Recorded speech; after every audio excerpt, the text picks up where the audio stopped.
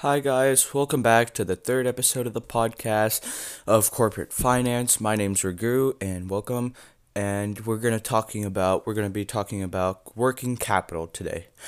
And it's also known as net working capital. Let's go. So, what is working capital? It is the difference between a company's current assets and the company's liabilities. So, net operating working capital is a measure of a company's liquidity and refers to the differences between operating current assets and operating current liabilities. In many cases, these calculations are the same and are derived from the company cash plus accounts receivable plus inventories, less accounts payable, and less accrued expenses. Working capital is the measure of the company's liquidity, operating efficiency, and its short term financial health.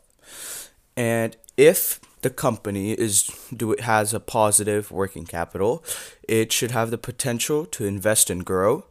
And if a company's assets do not exceed its current liabilities, then it may have trouble paying back creditors or even go bankrupt. And some key points are a company has a negative working capital if the ratio of current assets to liabilities is less than 1. Positive working capital indicates a company can fund its current operations and invest in future activities and growth. High working capital is not always a good thing. It might indicate that the business has too much inventory or is not investing its excess cash. And to calculate the working capital, compare a company's current assets to its current liabilities. Current assets listed on a company's balance sheet include cash, accounts receivable, inventory, and other assets that are expected to be liquidated or turned into cash in less than 1 year. Current liabilities include accounts payable, wages, taxes payable, and the current portion of long term debt.